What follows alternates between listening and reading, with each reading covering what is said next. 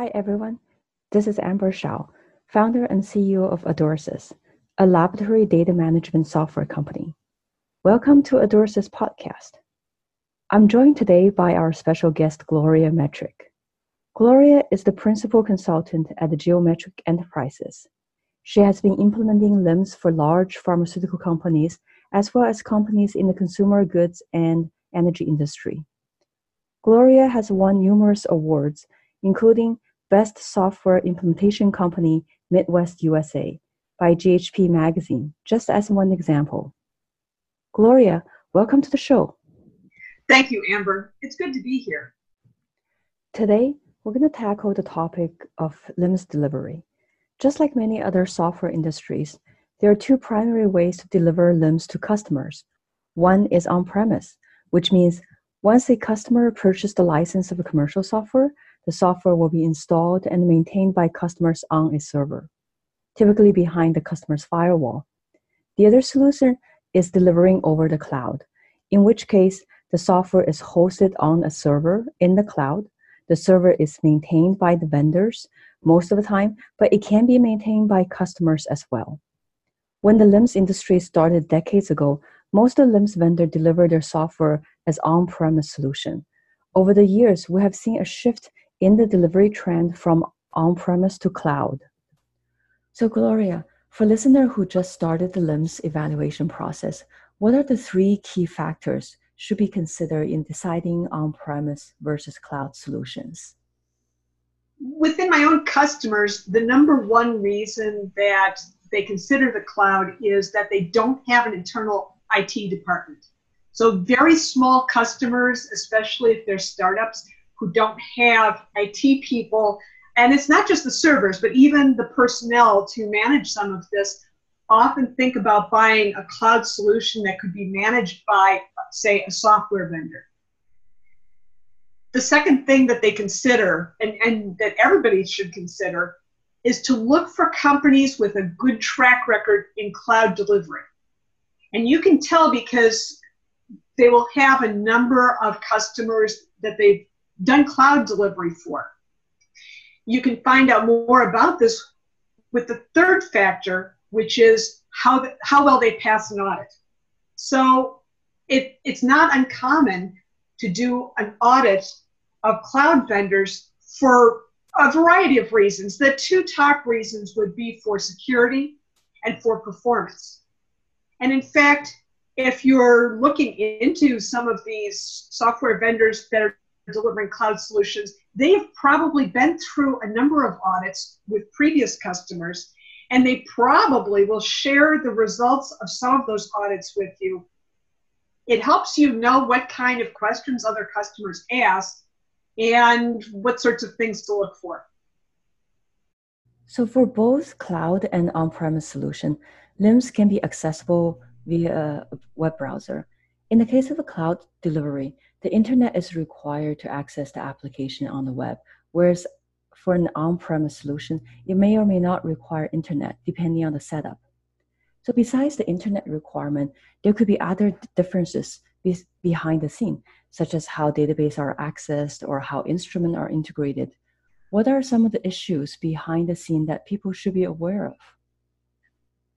Well, since you've mentioned the database, I'll just mention the database to me seems to be the simplest issue.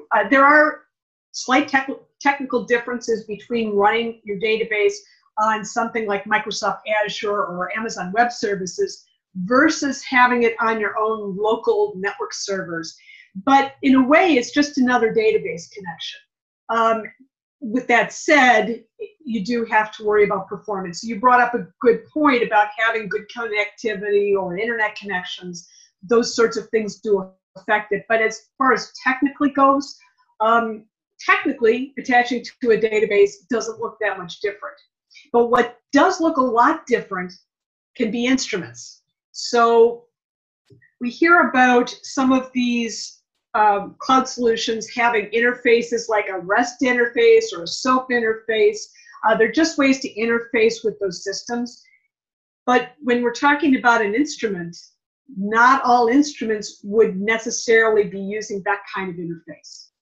Where we talk about serial instruments, for example, or some software vendors have special interfaces just for instruments that are not their REST or the more general ones that they provide for interfacing with their system. So when we start talking about instruments, you do need to very specifically talk to your vendor about the types of interfaces they're going to use to approach it. And this is really true regardless what type of system you're buying. Instruments are always an issue, and it's not just the issue of whether they're serial or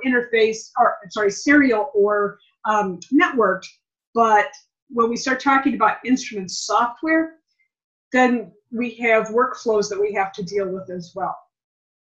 Another issue is that, once again, as you were talking about the internet, we do need good connectivity regardless what sort of LIMS we have. So if you're going to run your software through the cloud, or if you're going to run it on your own local networks, you still need to make sure you've got the right equipment, software, and management of everything, because 5 seconds in result entry to a user is like forever. It's just way too much time. So any solution you buy, make sure you've got everything you need to make it a good connection. But the cost model issue is one that's important for considering a cloud system. And we often think about software as a service as being a typical cloud model where you're renting your LIMS. But in a lot of cases, it's the services that cost way more than the licenses in order to implement something like a LIMS system.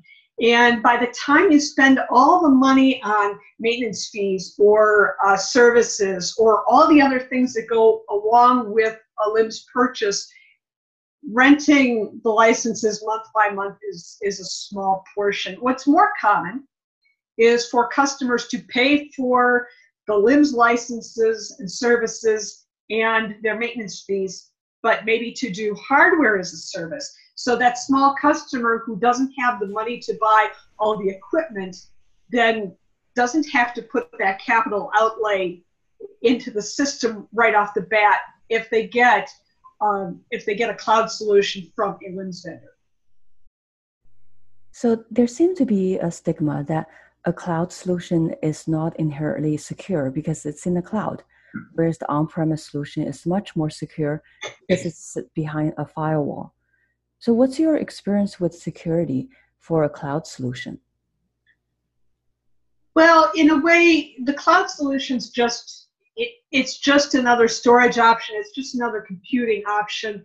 There are multitudes of security levels that are available, especially if you are looking at something like Amazon Web Services or Microsoft Azure.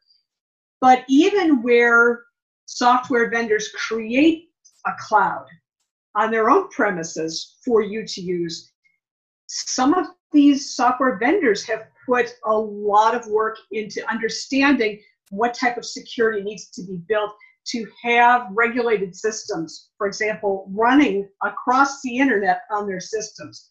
Some of them have done a better job of security than their customers have. Because think about this, customers are typically laboratories. They're making products, they have manufacturing, they have laboratories. They're not necessarily IT experts.